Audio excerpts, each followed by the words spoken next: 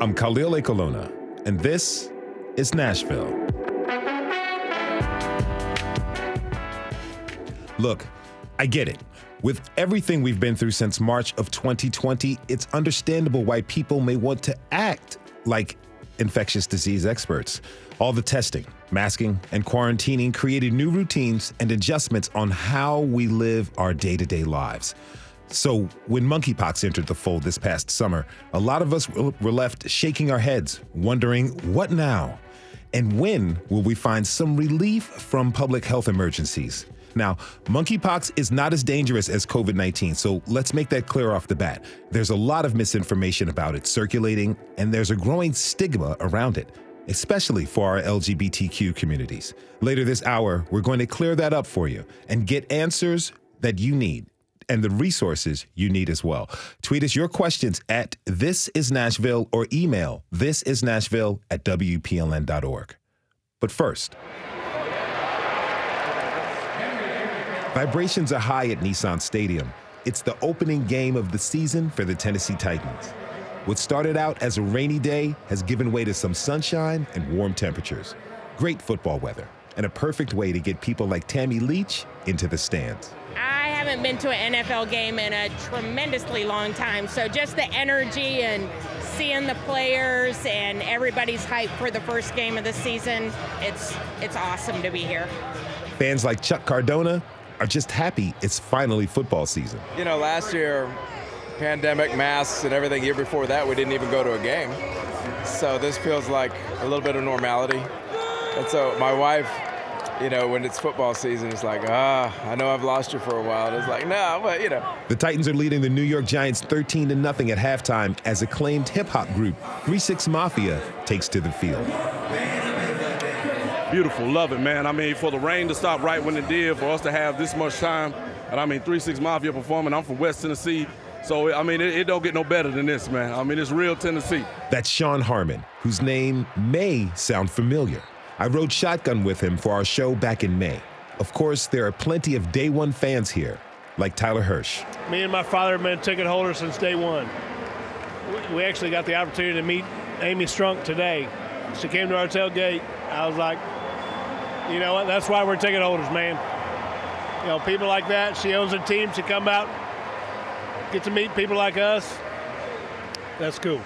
As with any fan base, everyone seems to have the secret key to success. BP says he's got it figured out. It starts with the O-line. If you're going to get Derrick Henry them yards, you've got to have the offensive linemen staying on the same page, knowing their plays, knowing the snap count, knowing their blocks. Expectations are high for this season. After last year's playoff letdown, superfans like Elizabeth Schwartz and Eliza Hill want more. I do expect greatness. We have Derrick Henry.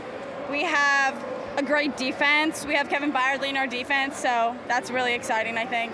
Yeah, I'm very passionate about it. Biggest Titans fan you'll ever meet right here. I see us in the Super Bowl. So clear, I see it. Those expectations will have to be adjusted because the Giants came back to win 21-10 as Titans kicker Randy Bullock missed a 47-yard field goal to win the game. Here with me to take a look ahead at the Titans' 2022 season is David Beauclair. He's been covering the Tennessee Titans since 1998, and he's the publisher and editor of All Titans Fan Network for Sports Illustrated. David, welcome to This Is Nashville. Thank you, Khalil. How are you today? I'm doing all right, my friend. How about yourself? I'm doing great, thanks. Excellent. All right, so let's review Sunday's game. What did you see from the Titans in their season opener? You know, a little bit of sloppy play, a little bit of, I don't know if it was an emotional or just a functional letdown, but you know, they started off the first 5 or 6 minutes of the game were as good as you could hope to start a season. Offense, defense, special teams all did something better than average to spectacular, and there was sort of this sense that, okay, this is going to be easy today, and then it didn't get easy. It got a lot harder as they went. It was almost like trying to cut through a pineapple, I guess, if you will. And then when the game was on the line at a time where we've seen this team do so well in these situations the last couple of years. They did everything they typically do except make the kick at the end of the game, and you know everybody who's a fan ends up walking away disappointed. Now, let me correct myself. I said the Giants won 21-10. Actually, the score was 21-20. And like you said, you know, the first half, things were going the Titans' way, but things changed in the second half where they were outscored 21-17. What did you notice about the performance after halftime?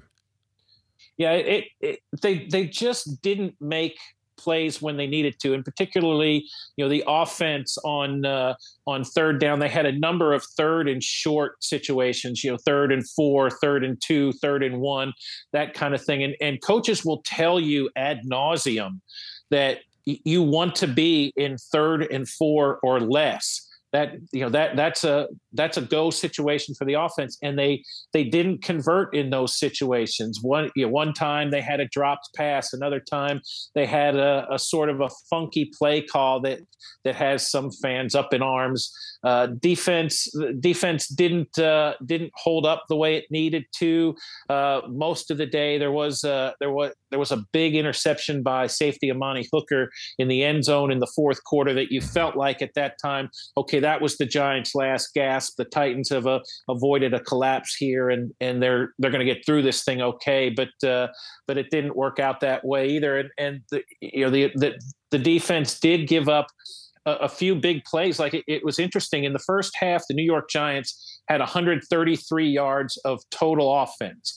Within the first 5 minutes, I think it was, maybe the first 6 minutes and 2 seconds of the second half, they had a 68-yard run and a 65-yard touchdown pass, which was 133 yards exactly on those two plays right there. And, another thing coaches will tell you ad nauseum is you can't give up big plays on defense. And that's what the Titans did, and it cost them. And, you know, you're talking about third down conversions, 3rd and short, and that just leans perfectly to star running back Derrick Henry, who's arguably the team's best player, if not one of the best running backs in the NFL.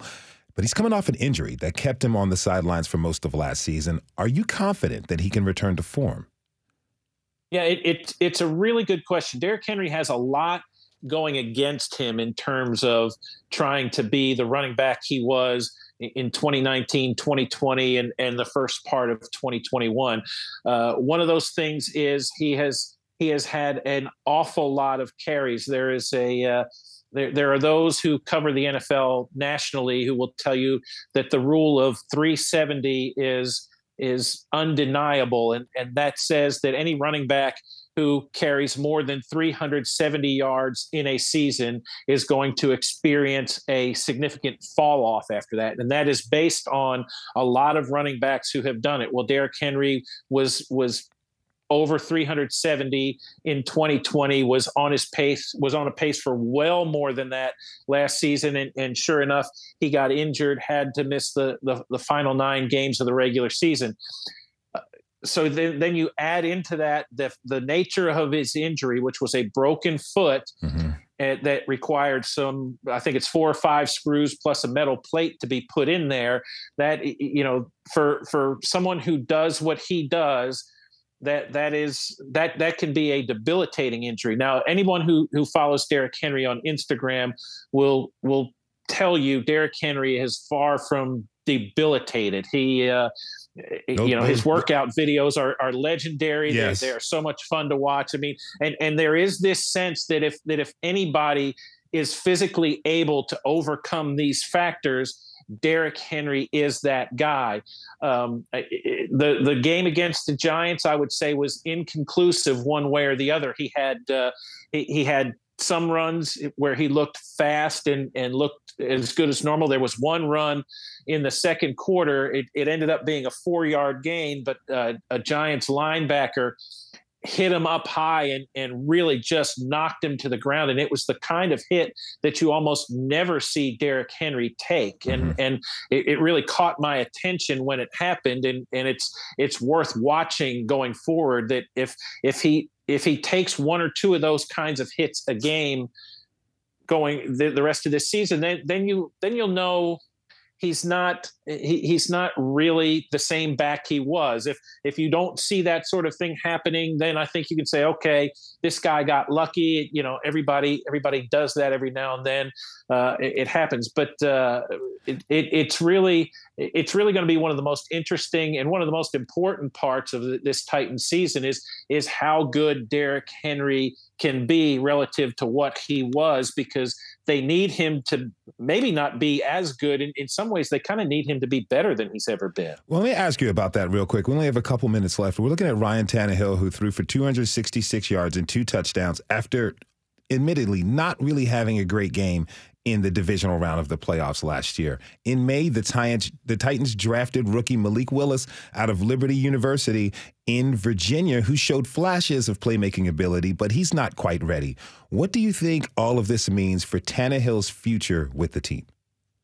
Yeah, this whole season feels like a transitional year, I think, for the Titans. You know, they've had a really good run here of 5 straight winning seasons, 4 playoff appearances, 2 straight division titles, 3 playoff wins, you know, get to the conference championship game following the 2019 season. But they also did really well in the draft, where the game against the Giants, they played 8 rookies, which is tied for the most they have ever played in their week 1 game since they've been in Tennessee. And one who didn't play even was Malik Willis. And he's a guy that they have really big plans for. The whole preseason felt like doing everything they could to get Malik Willis ready to be the number 2 quarterback. And I think next offseason and preseason is going to be all about making sure Malik Willis is ready to be the starter. Now, whether the Titans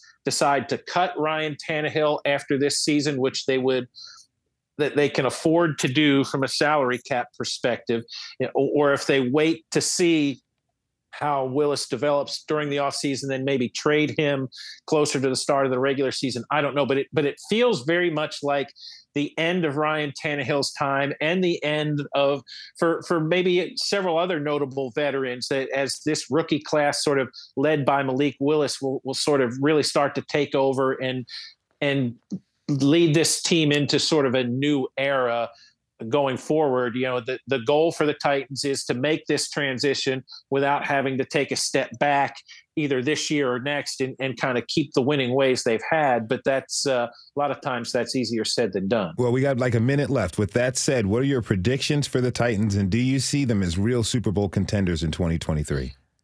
I don't see them as real Super Bowl contenders because I don't think they got better anywhere except maybe one position group, maybe inside linebacker. But, their wide receivers are not as good. Their offensive line is not as good, and their best players there are older.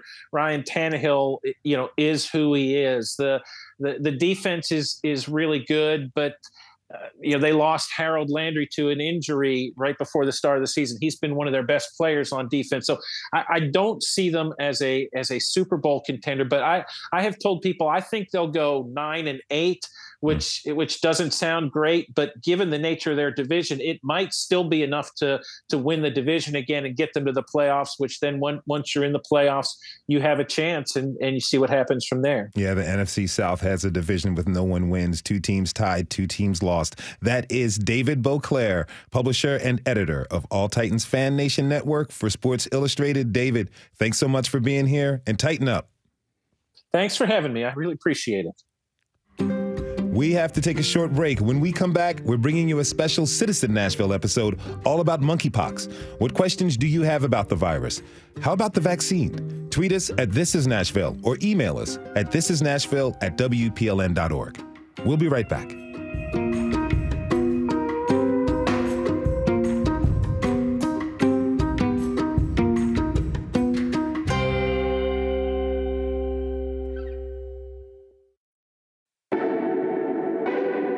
I'm Khalil Ekolona, and this is Citizen Nashville.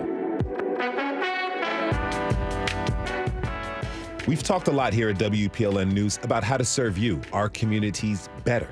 So a few times a month, we're bringing you a special hour we're calling Citizen Nashville.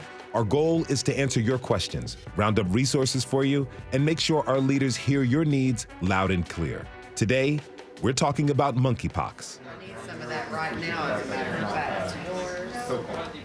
Yesterday, Metro Public Health hosted their first major monkeypox vaccine clinic at the Lentz Public Health Center. I mean, we had 300 plus open slots originally when we posted this, and so we were expecting this kind of a crowd, and we haven't had anybody that hasn't shown up.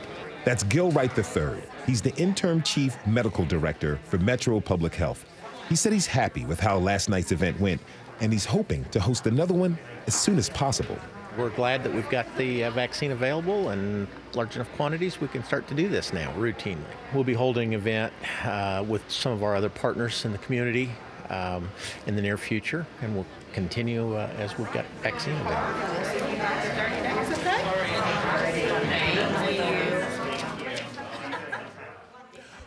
What do we know about monkeypox?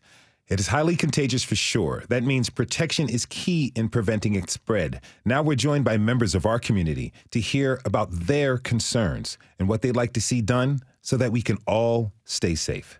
With us now is Brenda Weybrandt, co-founder of Rock Music City, an organization that protects service industry workers, LGBTQ community advocate Desiree Arista, and Belmont sophomore Tonita Ricones. Welcome to you all. Thanks for being here. Welcome to This is Nashville. So, I want to start by getting a sense of what you all have heard about monkeypox. Desiree, do you know anyone who's had it?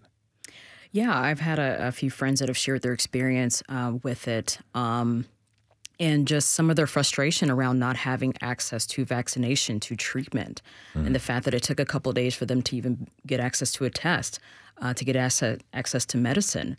And it's a shame, but I know that depending on where you live in this part of the country, that there's something different. I traveled all last year, and I got really firsthand experience to see how different communities, different states handle different things. And when I came back to Tennessee, it was very prevalent of how slow, I guess, Tennessee is to take on some of these issues. Or it has to do with the politicalization of it, what the climate is here.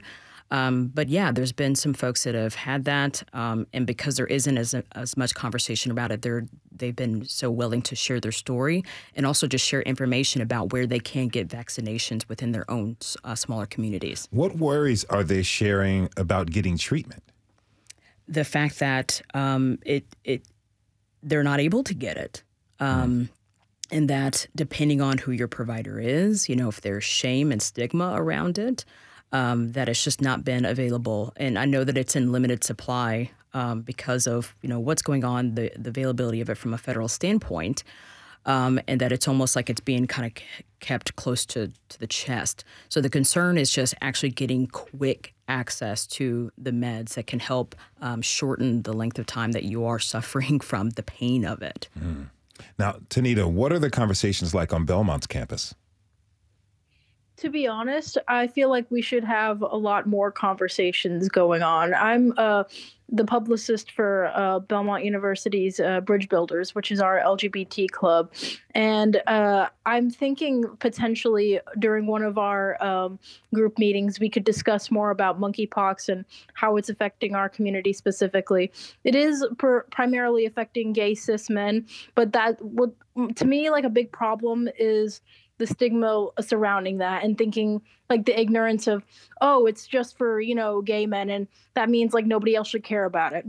And it's like, no, it's not at all. It can literally affect anyone. It's been affecting people constantly. So I think it's definitely something we should talk about more. And someone who's an LGBT person myself, an advocate, it's definitely a conversation that I want to continue to have on campus and bring awareness to, but not without any stigma, if that makes sense. Mm-hmm.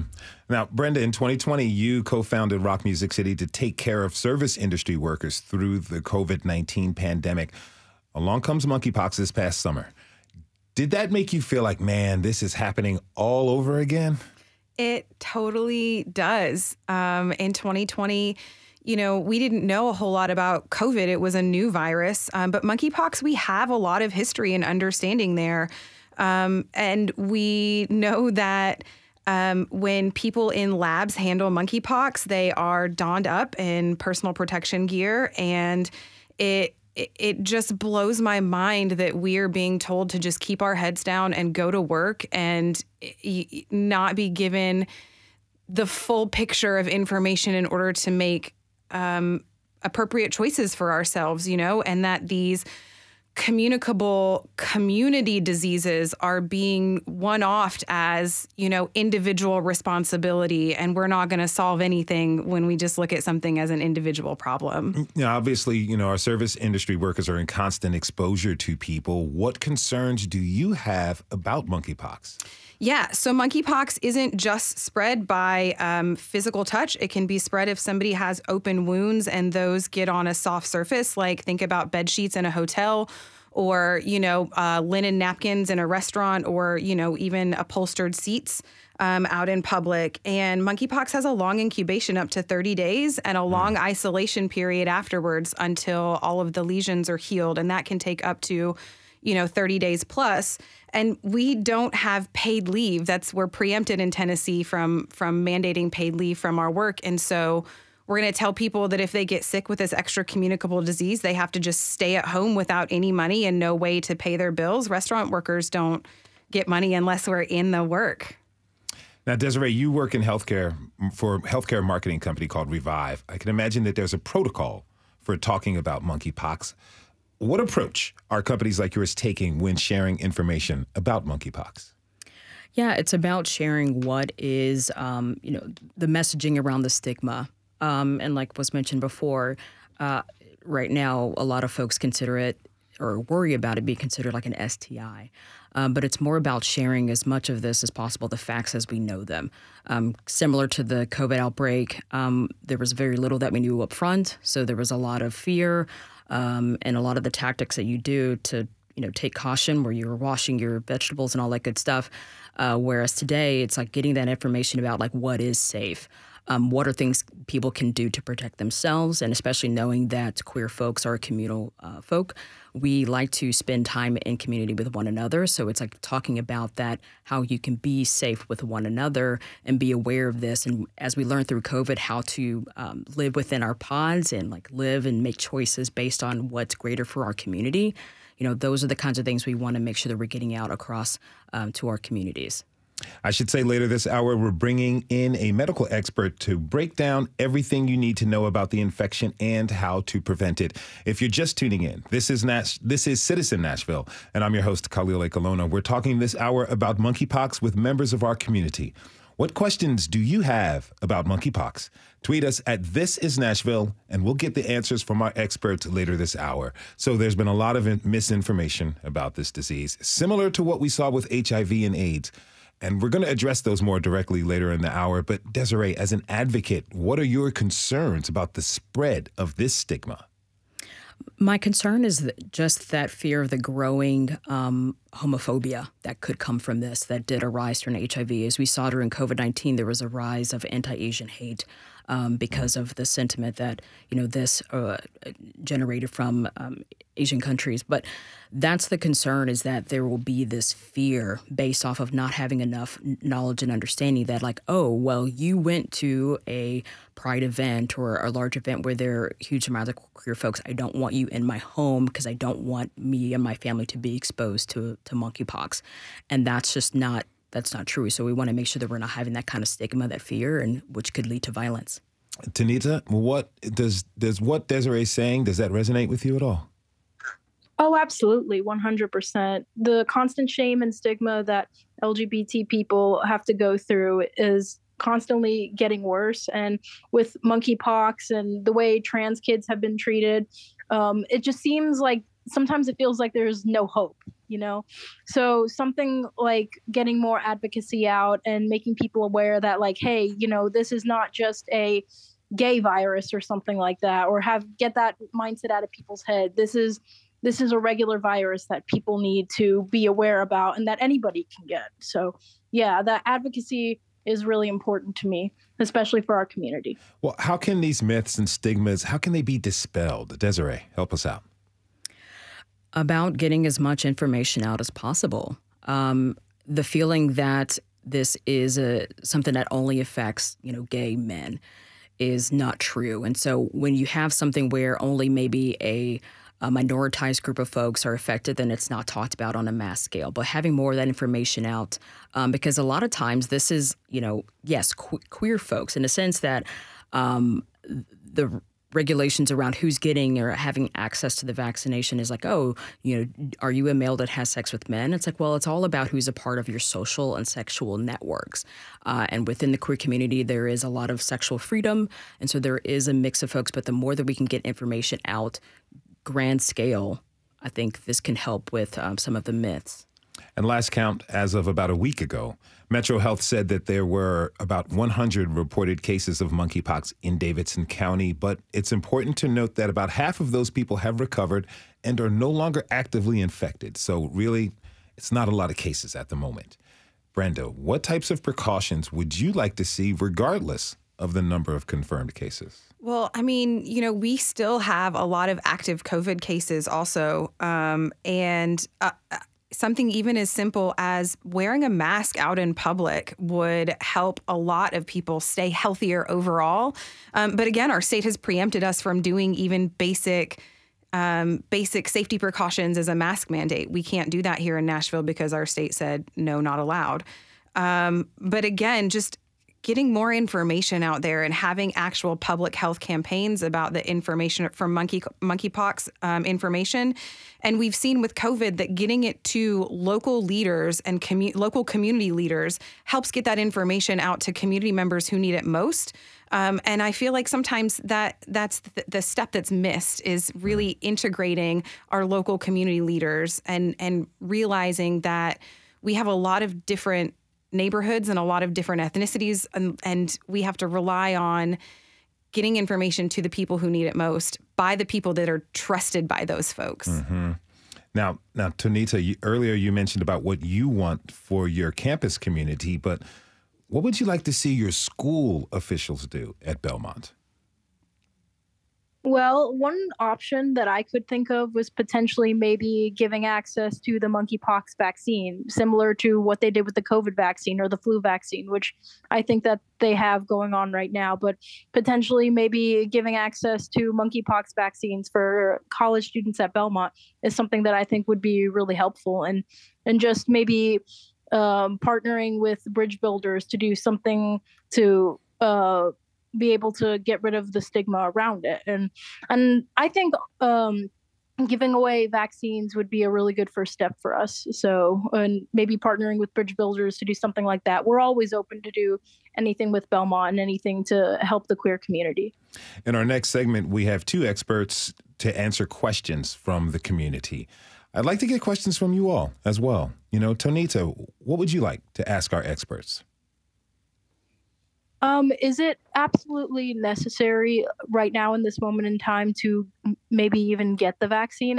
It's something I would like to do as a queer person myself, but is it necessary for the general public? Is it that much of a threat right now? That's kind of where I'm at. Brenda? Yeah, I would just really be curious about what kind of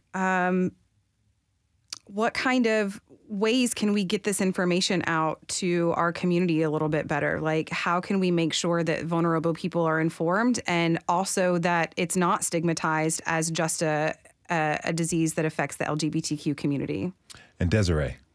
For me, it would be about the treatment. This is something that's with us now, will be with us, and getting that fast access to getting treatment so that you can live a healthier life afterwards and not have to sit and deal with the pain that can come from it. That was LGBTQ community advocate Desiree Arista. She was joined by Brenda Waybrandt, co-founder of Rock Music City, and Belmont sophomore Tonita Ricones. Thanks to you all for joining us today. Really appreciate having you on. We have to take a short break. When we come back, we will invite a few local experts to answer your questions about monkeypox. It's not too late to send them in. What concerns do you have about the virus? Tweet us at This Is Nashville or email us at thisisnashville@wpln.org. We'll be right back.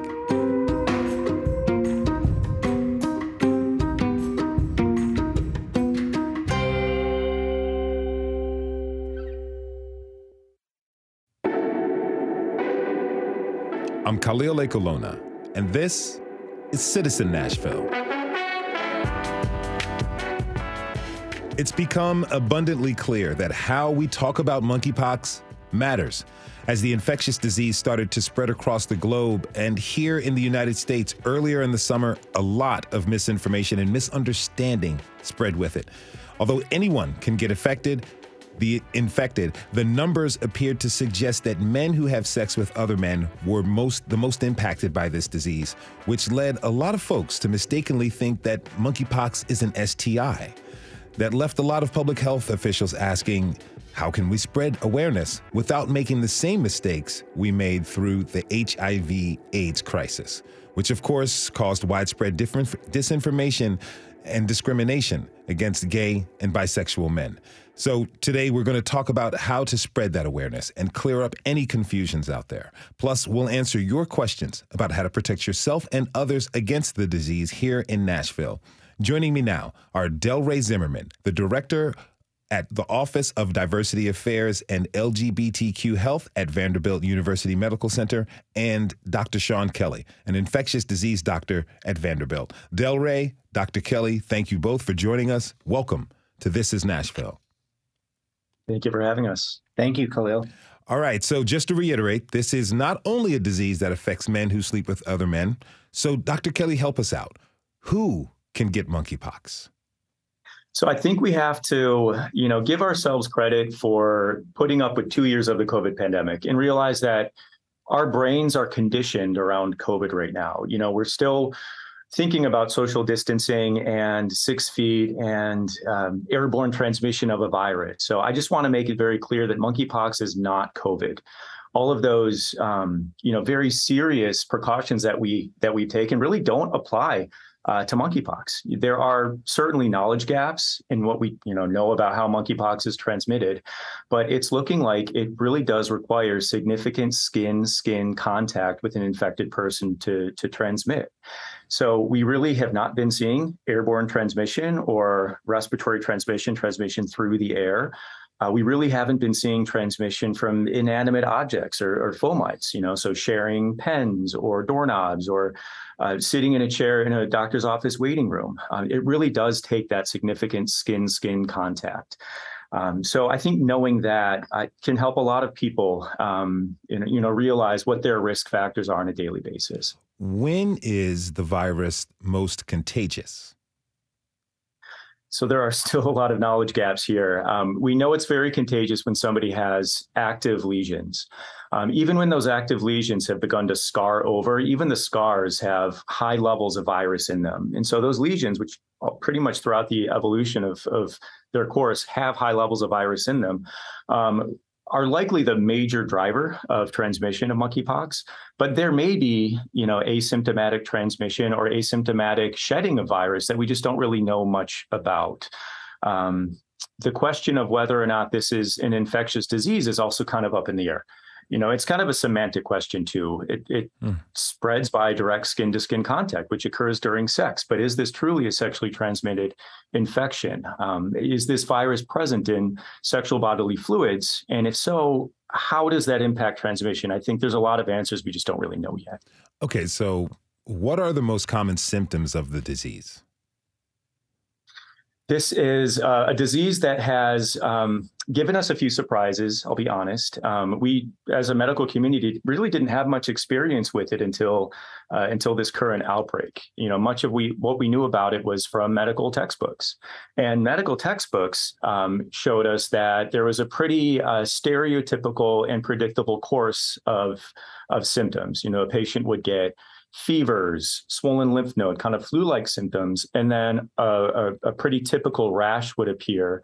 And all of these lesions would appear kind of at the same time and evolve at the same time as that person clears the infection. This outbreak is doing something different, though. These symptoms have become pretty variable compared to what we thought we knew. Many patients are not experiencing a fever before the rash pops up. Many patients are having are experiencing lesions appearing at different points throughout infection, and the lesions are evolving at different rates throughout infection. And we're seeing some symptoms last longer than the 2 to 4 weeks that we thought it would. So it's highly variable compared to what we thought we knew about monkeypox. But I will say it is a much milder strain of monkeypox than the previous strains that have been described. So the symptoms are highly variable, and anyone can get it. But, Delray, explain why we should pay attention to who appears to be most at risk of getting monkeypox. Well, the initial concerns have certainly been around men who have sex with men. But we do know that that anyone is susceptible to contracting the virus.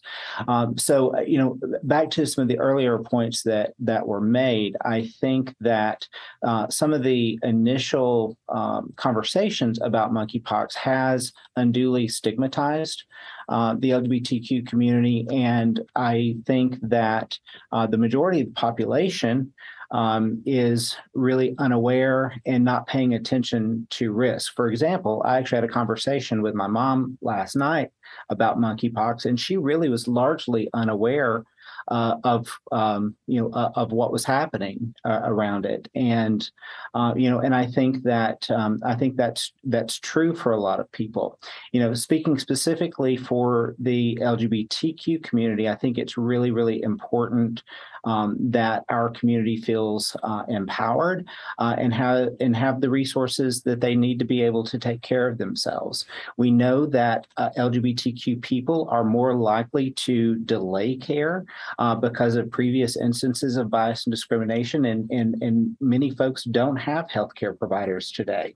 Our program can actually help mitigate some of those concerns. We actually have a patient navigator initiative so that LGBTQ patients can actually call or email us to find friendly and knowledgeable providers. And we provide that service at Vanderbilt, and we also connect people to healthcare resources outside of Vanderbilt as well. Well, what can straight cis people like me do to help combat the stigma and spread of information? First and foremost, I think that if you overhear conversations being had that negatively disparage people in the LGBTQ community, please speak up, and inform folks about the science in that it is not a sexually transmitted infection, and that indeed it can be passed from skin to skin contact with anyone. Now, Dr. Kelly, have you encountered any patients who are worried about this stigma that monkeypox is carrying right now? Oh, absolutely. So I'm the medical director of Vanderbilt Comprehensive Care Clinic, which is Vanderbilt's HIV treatment center. So my day job is the clinical care of people living with HIV, who many of which have lived through the early days of the HIV epidemic, experiencing this horrible stigma for many, many years. And so we have to think about, the reflections of that type of stigma in how we approach the monkeypox outbreak. We think about the 80s and how HIV was sort of not discussed, and really nothing was done until the infection spilled outside of the LGBTQ community. And think about how we're tackling monkeypox right now. Well, compared to that, we're doing much more. We have a vaccine available. We're getting people on treatment. We're testing people, getting people diagnosed, and working on messaging. I wish it had happened months earlier than it did. But I think the health department, and when I say we as collectively as the healthcare society, are using some lessons from the early days of HIV to appropriately, or at least as best we can, tackle this current outbreak. If you're just tuning in, this is Nashville. I'm your host, Khalil Ekulona. We're talking this hour about monkeypox and answering your questions. My guests are Vanderbilt infectious disease Dr. Sean Kelly and Delray Zimmerman, Director of Diversity Affairs and LGBTQ Health at Vanderbilt University Medical Center. Now, let's talk about the vaccines. When they first came to Davidson County, it wasn't a lot, and they weren't available to everyone. Right, Dr. Kelly? That is right. The vaccine existed before this monkeypox outbreak happened as part of a strategic federal stockpile in case smallpox resurged. So the monkeypox virus is very similar to the smallpox virus. In fact, that whole group of viruses, orthopox viruses, are similar enough that immunity to one of them generally portends immunity to the other ones. And so the current monkeypox vaccine we have really is a smallpox vaccine.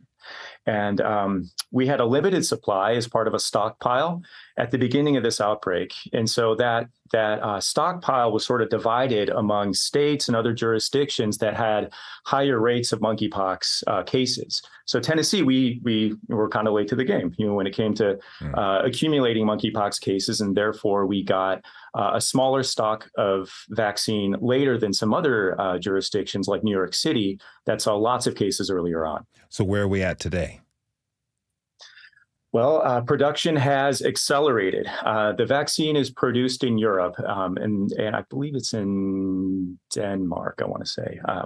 But they've accelerated production of that vaccine. We have much more supply than we did before. And I think at this point, we can start to expect regular, consistent supplies of vaccine to try to meet our demand here in Tennessee. Okay, so, Metro Health had their first vaccine drive last night, and it sounded well attended. What do you want folks to know about the vaccine? What is the effectiveness of it? Well, we don't know is the answer to that. We don't know how effective this vaccine is to the current monkeypox strain. But based on studies from several years ago out of Africa, it seemed to be about 85% effective at preventing monkeypox from those strains that existed in Africa at that time. We don't know the durability of the vaccine, but we know from the smallpox vaccination and smallpox immunity that this immunity does tend to be pretty long-lived. So we don't yet know if boosters are going to be needed, but I think what we know about smallpox immunity in prior studies from this vaccine is that it's very likely to be pretty effective, at least 85% effective, and that immunity is likely to persist for many years. And Khalil, if I may, I would like to congratulate the health department on a successful event. I actually went last night and got my first round of vaccine, and it was a very, very easy process. The nurse who administered the vaccine, very knowledgeable, answered all of my questions, and so I just would encourage anyone to utilize existing resources who are in the current risk groups to go and get the vaccine. The health department is now making it much easier to access. We got a DM on Twitter from a listener who got their shot. They said, quote, "It hurts a little, but better than monkeypox," end quote. Dr. Kelly, what can you tell people about the side effects of the vaccine? Well, they seem to be fairly mild. And I'll back up a little bit and tell you that there are two different ways of administering this vaccine. One is the traditional intramuscular dosing, but we found that given the limited supply, by breaking each vial into up to 5 more doses, we can administer what's called an intradermal dose. So instead of administering the vaccine into the muscle, we can use a much smaller dose into the skin, just underneath the skin, kind of like a tuberculosis test. Our skin has tons of immune cells, and as a result, we likely are gaining the same amount of immunity with that smaller dose underneath our skin that we did with intramuscular dosing. So to try to expand our current supplies, most jurisdictions are now doing the intradermal dosing. So the intradermal dosing, putting that vaccine just underneath the skin, can cause redness and what's called induration, or a bump underneath the skin, which may itch. It may be uncomfortable, and it can persist for a few weeks, but should just go away over time. The people, though, that have a history of scarring, so keloid scarring, they should avoid the intradermal dosing because of the risk of scarring. Otherwise, most people should be able to receive that with fairly mild symptoms. Now, can someone get the vaccine after they are infected?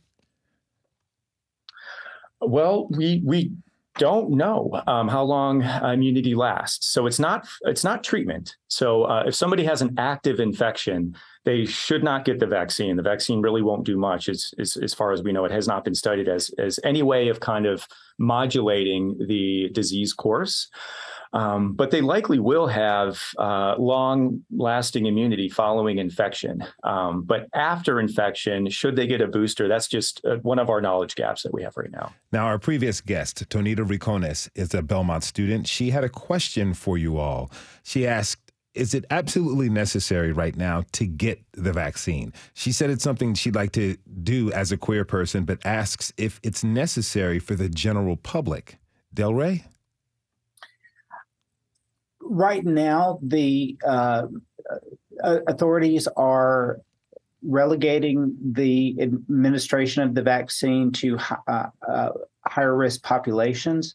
I don't think it is necessary for the general population to get vaccinated, but we also have to be hypervigilant about risk factors. And I think for folks who know that they might be at higher risk as they are eligible based on guidelines, I think that they seriously should consider it. Okay. I want to talk about the steps individuals can take to protect themselves and others other than vaccination.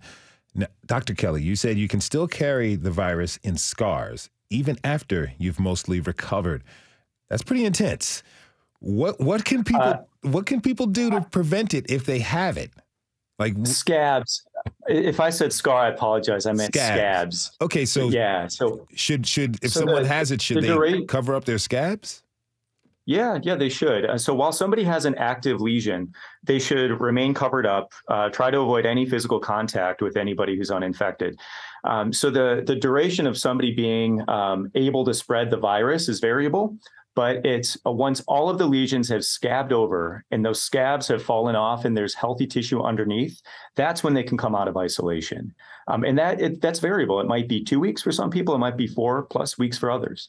So the time of the symptoms varies, as you're saying, right? It is. Yep. Okay. And therefore the time that somebody's able to transmit to others is variable. All right. I want to dispel a few myths, and either of you can answer it. You already said if monkeypox is an airborne illness, and that answer would be no. Is that right, Dr. Kelly? We are not seeing significant transmission through the air. It has not been documented through this outbreak. We have to recognize there are a lot of knowledge gaps, but we also have to look at what's happening right now. And we are not seeing people acquiring it from sitting next to somebody on a bus or on an airplane. Theoretically, there is a potentially, a risk of airborne transmission if somebody's got significant face-to-face contact. At least that's what we're hearing from the CDC. But are we really seeing that in real life? Not so much. Okay. Now, what steps can a person take if they think they're infected? What should they do? Talk to their doctor. So they need to get tested. If they think they're infected, they should talk to their doctor. And if their doctor is unaware of how to get tested, talk to another doctor, talk to the health department. And Khalil, for folks who have challenges in finding a friendly and knowledgeable provider, again, our program can help with that. Folks can call us at 615-936-3879 or email us at lgbtq.health@bumc.org. And we will be happy to connect people with healthcare resources they need. Well, with that note, Delray, who is eligible for a vaccine right now? Right now, eligibility is specifically for folks who are currently living with HIV or receiving medications to prevent HIV. Also, men who have sex with men and or transgender, gender nonconforming, or non-binary individuals who have had multiple sex partners or anonymous sex, have been diagnosed with a sexually transmitted infection, and there again, those living with HIV. All right. Well, I want to thank both of you very much for being here. I want to thank you both for giving us this information. It's something that we all need to consider.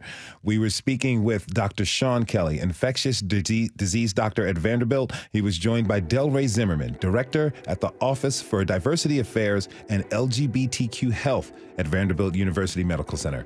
Again, thanks to you both for being here. And we want to thank everyone who tuned in this hour. Tomorrow, after a tough few years with the COVID-19 pandemic or tornado and more, how are Nashville small businesses faring? Tune in. This is Nashville is a production of WPLN News and Nashville Public Radio. Listen back at thisisnashville.org or wherever you get your podcasts. Our producers are Steve Harush and Rose Gilbert. Our digital lead is Anna Gallegos-Cannon. Michaela Elias is our technical director. Our executive producer is Andrea Tudhope. The masterminds behind our theme music are Larange and Namir Blade. The conversation doesn't end here. Tweet us at This Is Nashville. Find us on Instagram and tell us what you want from our show by filling out our quick survey online. This is Nashville. I'm Khalil Ekulona. We'll see you tomorrow, everybody, and be good to each other.